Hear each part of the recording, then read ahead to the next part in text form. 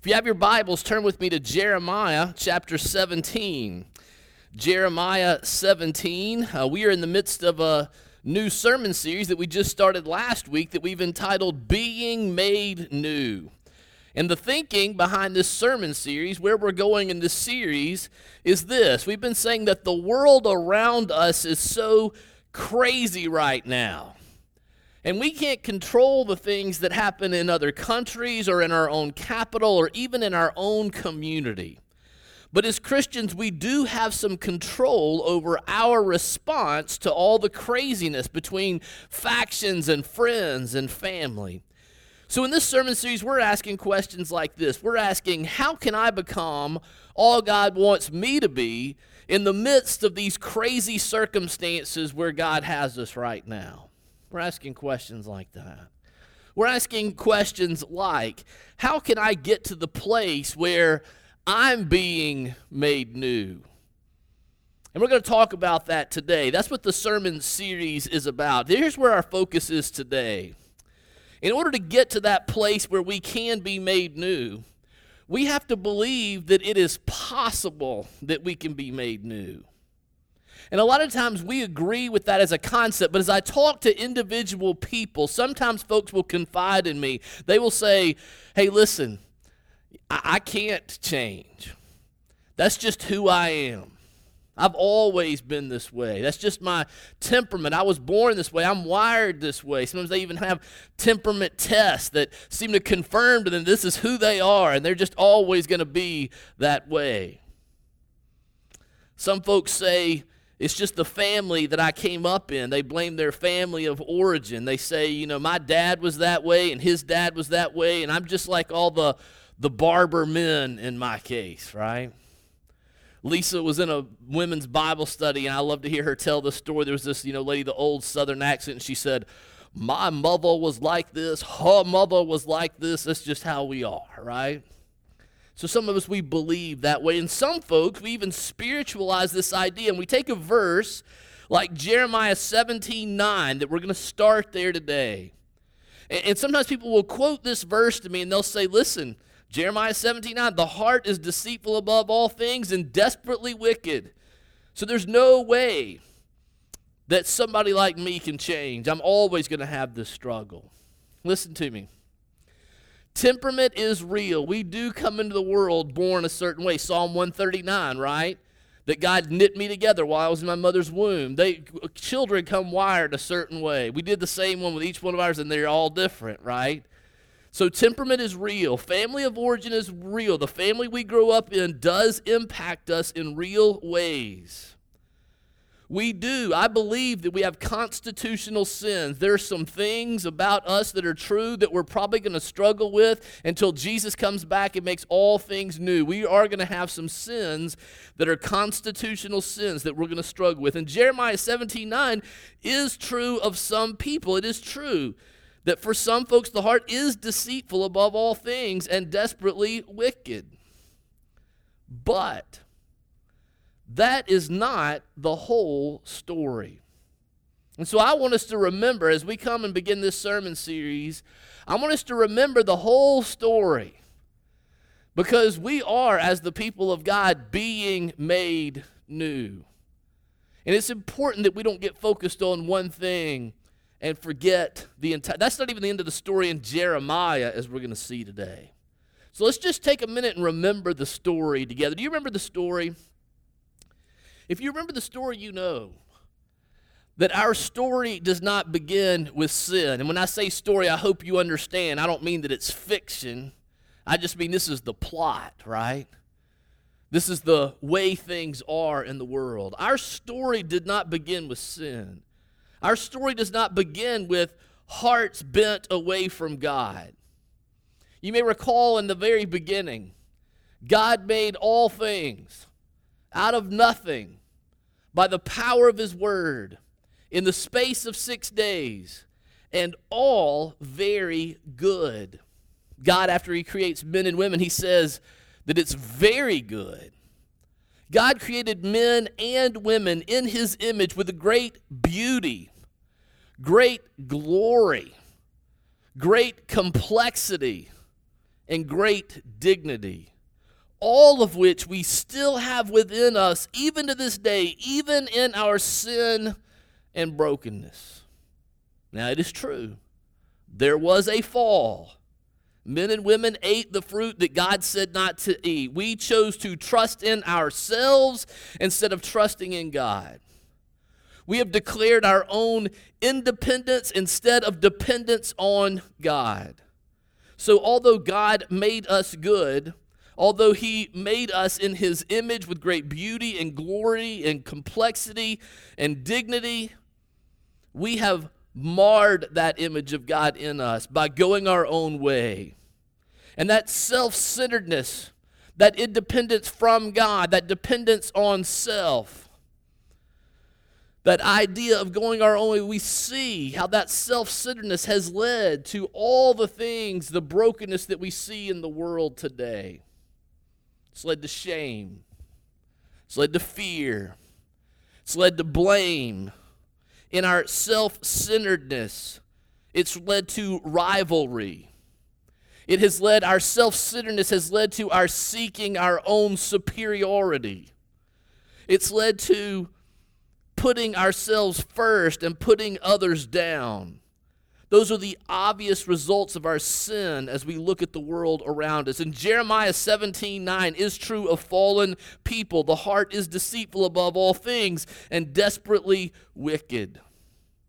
And without a change in our hearts, the pattern of being bent away from God and toward ourselves, leading to all sorts of human wickedness. Without God intervening and giving us new hearts, we are doomed to have that cycle repeat over and over and over again. And we've seen that in the history of humanity. Inventing new ways to kill one another. Inventing new ways to exalt ourselves. And it continues unless we get a new heart. But the story doesn't end there. God had a plan to change our hearts and to stop that cycle of sin and self-centeredness that we've seen over and over again in human history. That's God's plan. So Jeremiah 17:9 is not the end of the story. In fact, it's not even the end of Jeremiah. Keep reading the story. Keep reading even in Jeremiah. If you have your Bible, turn over with me to Jeremiah 31. Chapter 31, down in verse 31.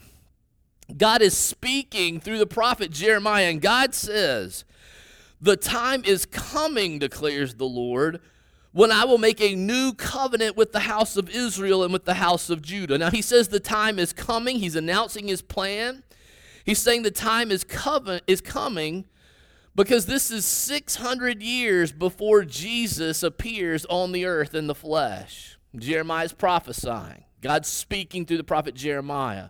God's announcing his plan. And his plan is a new covenant with his people. What's the new covenant? Let's keep reading. Verse 32. God says, "It will not be like the covenant I made with their forefathers when I took them by the hand to lead them out of Egypt, because they broke my covenant, though I was a husband to them, declares the Lord." You see, the old covenant was when God led his people out of their bondage of slavery in Egypt, and he brings them out to Mount Sinai. And in that old covenant, he gives them the law so that we're not doomed to our own self-centeredness. God says, this is the way to live. I'm the creator. I made all things. I know how life is supposed to be lived. I know how life goes best. Here is the safe path. Here is the way you were designed to live. And he gave the law on Mount Sinai. God showed people the way. But the problem was, we had that same heart that was bent away from God and toward ourselves. And although we knew the right way, we didn't walk in God's ways, even when he made it clear, even when he made the path clear. And so he says, this new covenant is not going to be like the old covenant because you broke the old covenant. You didn't walk in my ways. So what's new about the new covenant? Let's keep reading. Verse 33. "This is the covenant I will make with the house of Israel after that time, declares the Lord. I will put my law in their minds and write it on their hearts. I will be their God, and they will be my people. He goes on in verse 34 to talk about how he will forgive our wickedness and remember our sins no more. That's the new covenant. We tend to focus on the forgive our sins and remember our iniquity no more, right? But look what's new about the new covenant. I will put my law in their minds and write it on their hearts. In the old covenant, God wrote the laws on stone tablets, but without a change in our heart, and so the people did not follow God's law. But in the new covenant, God promises that he will write his law in our hearts and minds. The law that had existed outside of us now lives inside of us. This is important to understand because there are people who will tell you that the new covenant believers don't have to worry about the law anymore. That's not what this says. We don't have to keep the law in order to be made right with God. That's true. But it's not true that the new covenant people of God don't worry about the law anymore. In fact, what this is saying is the new covenant people of God care about the law more than the old covenant people did. Because God's written in our minds and in our hearts, and we have a desire to walk in God's ways. We saw that last week if you were with us. Ezekiel 36 and verse 26, the prophet Ezekiel said that God promised through that prophet to give us a new heart. He would take away our heart of stone. He would give us a heart of flesh that would have new desires, new wants, that we would desire to follow God's law and walk in his ways. Last week, we saw Paul evidence what that looks like in a new covenant Christian as we looked in Romans chapter 7. And we saw there in Romans 7 and verse 22 where Paul said, "For in my inner being I delight in God's law." That's the law written on our hearts. Now, he said, I don't have the ability in my flesh of myself to carry it out because this flesh is warring against me. But he shows what the new heart looks like, that he wants to do what's right, even though he often does what's wrong. That in his inner being, he delights in God's law. Go back and listen to the sermon from last week. I don't want to preach that one again. The point is, in the new covenant, God gives his people a new heart that desires to walk in his ways. And I'm so glad that we come to the Lord's table today, because nowhere is it more apparent that we are the new covenant people of God than when we come to the Lord's table. You'll recall in Luke 22 and verse 20 when Jesus is there at the Lord's Supper with his disciples, he says, "This cup is what? The new covenant in my blood." And so Jesus institutes the new covenant at that time. And after he says that to his disciples, what does he do? He leaves. He goes to the Garden of Gethsemane where he's arrested and he's tried and he's convicted of bogus charges in a Roman court, and then he's sentenced to die the death penalty, and he's hung on a Roman cross. And by the shedding of his blood, yes, he pays for our sin so that we don't have to take the punishment. He's taken the punishment for our sin. But you know that's not the end of the story. 3 days later, he rises from the grave. And he is raised up by the Spirit of God. And if you read at the end of Ephesians 1 and the beginning of Ephesians 2, we're told that as New Covenant Christians, that same Spirit that raised Jesus from the dead is at work in our hearts, raising us from our deadness to God and allowing us to live in ways that please him. So Jesus has accomplished the new covenant for his people. He's made it possible for us to walk in God's ways, which is why Hebrews 12 and verse 24 tells us that Jesus is the mediator of the new covenant. And that means that if you're in Christ Jesus, he has paid for your sin, but he's also given you a new heart as God promised to do in Jeremiah 31. And that changes everything. Let's talk about how it changes things. Maybe you've heard the good news of the gospel before. But how does that change stuff on a daily basis? Here's how it changes stuff. When we place our faith in Jesus, yes, our sins are forgiven. We will go to heaven in the future, and that gives us peace now because we're assured we will go to heaven when we die. And most of us end our good news of the gospel right there. Sins forgiven, I'm going to heaven in the future, and so I'm just kind of waiting around now until it's time to go, right? I have peace now because I have assurance I'm going to heaven. But many of us end our presentation of the gospel right there. But I want you to know the good news of the gospel is better than that. The good news of the gospel is not just that your sins, past, present, and future are forgiven and that you're going to heaven. The good news of the gospel is you're being made new now. That God is working in our hearts so that more and more we die to sin and live as Jesus lived. God gives us a new heart so that our hearts that were bent away from God before Christ are now bent toward God because of the finished work of Christ on the cross. Let's keep going. Why does that make a difference in my life practically? Well, the first way it makes a difference is this. It means that for those who are in Christ Jesus, it is wrong to say, I cannot be made new. That's just how I am. You can't change it. You can't say that's just my temperament, that's just my family of origin, that's just how God made me. No.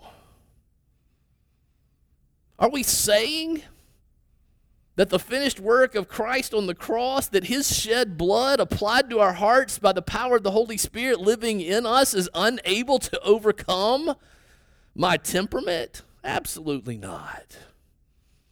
That adoption into the family of God cannot overcome what I experienced in my family of origin? Absolutely, God does that in his children. And he changes us, not one day when Jesus comes back, but we're being made new even now. For those of us who are in Christ Jesus, God has given us a new heart with new wants, with new desires. Jeremiah 17:9, the heart is desperately wicked. It's deceptive above all things. That was once true of us. But for those of us who are in Christ Jesus, Jeremiah 31 is our story. That God's taken away our heart of stone and given us a heart of flesh, and that he's written his law on our hearts so that we have a desire to walk in his ways. That's an important difference. Because if you are adopted into God's family, then that means you have a new heart, a good heart. That means in the deepest part of who you are, you have new desires, new wants, new delights, that you want to love God and walk in his ways. This is so hard for us to understand, especially if you have sort of more of a reformed background. If you come from that stream, we talk about total depravity. And I want you to understand what that means. That means not that we're as bad as we possibly could be. By the grace of God, that is not what it means, right? We're not as bad as we could be. Total depravity means that sin has affected every part of us, that there's not a part of me that's not affected by sin, that yes, my mind is affected by sin, that my will and the choices I make are affected by sin, that my emotions, my affections, that they're affected by sin. That's what total depravity means. In every part of my being, sin has affected me. But listen, if you are in Christ Jesus, even though sin has affected those things, we are a new creation and we now have a good heart. And now that's why that war takes place. It's because we desire something new. We want to do what's right, even though many times we fall short. If you struggle with that, listen, let me just show you a few passages of Scripture. If you are a Christian, this is what the Bible says is true of you. First, Christ lives in you, Galatians 2:20, right? I've been crucified with Christ. And I no longer live, but Christ lives in me. The life I live in the body, I live by faith in the Son of God who loved me and gave himself for me. If you are a believer, Christ lives in you by his Spirit. If you're a Christian, you are a new person, a new creation. 2 Corinthians 5:17, if any man is in Christ, he is a new creation. The old is gone, the new has come. What else is true of us? God has purified you or cleansed you from all unrighteousness. 1 John 1:9 says that, right? If you confess your sins, he is faithful and just to forgive us of our sins and to cleanse us from all unrighteousness. Does that mean we don't have sin in our lives anymore? Absolutely not. Read 1 John 1, verse 8 and verse 10, right before and right after this verse tells us that if we claim to be without sin, we lie and we're not honest with ourselves or with God. but that if we confess our sins, that he's faithful and just and will cleanse us or purify us from all unrighteousness and make us new. If you're a Christian, your heart is alive to God. Read Romans 6, verse 11, all the way down to 17. When you get to 17, it says that we walk in God's ways, that we wholeheartedly follow the law. Or the ESV, that's the NIV, the ESV says that we follow God's law out of the overflow of our hearts, that our hearts are changed and allow us to walk in God's ways. If you're a Christian, you have a good and noble heart. Now, when I first heard that, I was like, is that true? Is that right? I'm not sure, because the heart is deceitfully wicked, right? And deceitful above all things and desperately wicked. But that's Jesus talking in Luke 8:15 in the parable of the sower. And he says that some of the seed that's thrown out that falls on the good soil that produces fruit, he interprets that parable and he says that that seed, that when the word of God goes forth and it produces fruit in people's lives, that soil are those who have a good and noble heart. That there is such a group of people who receive God's word and then produce fruit and flourish because they've been given a new heart, because they desire to walk in his ways. So if you are in Christ Jesus, you have a good and noble heart, Jesus says in Luke chapter 8. Listen, your flesh, your sinful nature, that sin living in you that we talked about last week is not your true identity. Sin no longer defines you. It is no longer your deepest desire. Now, I want to be clear. What we talked about last week, Romans 7 is still true. Romans 7 reminds us that our flesh is alive and well, that it wages war against our new heart and our new mind and our new desires. That when we want to do right, or we said last week, especially when we want to do something godly, your flesh will war against you. But the question is, why do you want to do what's right? Why do you delight in God's law? Because God's given you a new heart. Because he's changed you from the inside out. Our flesh is no longer the core of our identity. It is no longer who we are in Christ. In fact, beneath our sinful appetites and desires is a legitimate God-given desire from a new God-given heart. We often think all we want is more sex or more money or more power or more popularity. But listen, there is something inside you that actually wants more than that, something deeper than that. All those things are just longings for significance, longing for affection, longing for intimacy, longing to know that we matter. And all those things are legitimate God-given desires that are fulfilled ultimately and most deeply in Christ himself. As C.S. Lewis says, it's not that our desires are too strong and we need to pull them back. Oh, Christian, our desires are too weak. We're too easily satisfied. We think that sex, drugs, rock and roll, buying something else on Home Shopping Network is going to fill the void, but it doesn't. We're going to sing in a minute. All other ground is sinking sand. I learned much about this new heart in a book that I've taken several of the guys through here at our church. It's a book called Surfing for God by Michael John Cusick, Discovering the Divine Desire Beneath Sexual Struggle. It is a book about internet pornography and overcoming that lust which is present in many men. But I've told the guys that I've taken through this book, listen, this is not just a manual for overcoming lust and internet pornography. It's specifically about that, but this is just the pattern to struggle with any kind of sin. This is the way we're going to fight sin for the rest of our lives. And so, yes, it's good in this area. If that's a place you feel the struggle most acutely, great. But this book shows us how to overcome sin. The author is so honest. I think that's one of the reasons it's so good. He's a licensed psychologist himself. He's a Christian counselor. But he tells the story in this book about how he was doing a postgraduate internship under a Christian author and psychologist, Larry Crabb.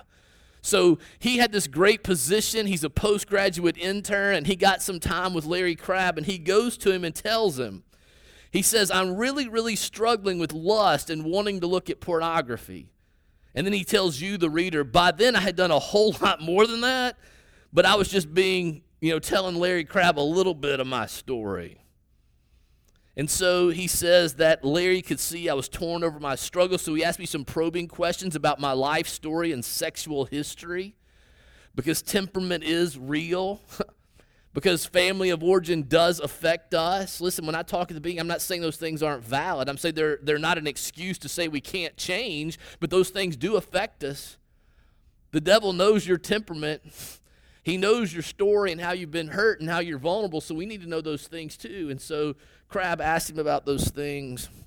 The author says, at the end of our conversation, he caught me totally off guard. Larry Crabb says to him, if what you really want to do is look at porn, then go ahead and look at porn. The guy says, yeah, right, like I'm really going to do that. He said, Larry Crabb just looked at me dead serious and repeated himself, if what you really want is to look at porn and masturbate, then go ahead and do it. And he said, I launched back. I know this must be some kind of reverse psychology you're trying on me or something. He said, but I don't get it. Why are you telling me to go ahead and look at porn and masturbate? He said, I hit my fist on the desk and said, that's not what I want to do. Larry Crabb's eyes sparkled with delight. Exactly, he said. That's the point. Looking at pornography and masturbating is not what you really want to do.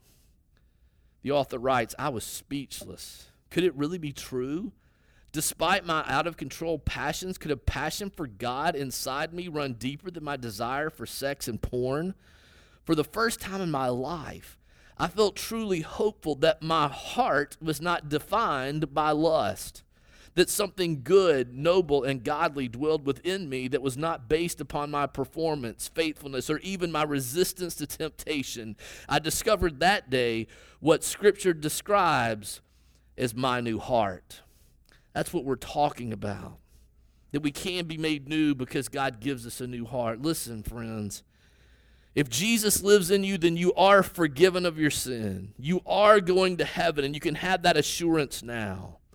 But also right now, you can be made new because you have a new heart. You have a new identity. You have a new nature. You have new desires. Your desires are to do what is right and what is good. You have a desire in you stronger than your desire for sin. You have a desire for loving God and walking in His ways, which means being made new is possible for us as believers. I hope you'll keep going with us through this sermon series as we talk about the ways we can be made new. But it starts with believing that it's possible, and God assures us in His Word that it is. Let's pray and ask Him to give us great assurance of that. Let's pray together. Heavenly Father, we thank You for Your Word. We thank You for the new covenant. We thank You that You don't leave us just telling us the right way to go, but that You empower us to walk in Your ways by giving us a new heart and sending Your Spirit. I pray that You would help us to celebrate that and remember what You have done for us as we come to the table together. For it is in Jesus' name that we pray. Amen.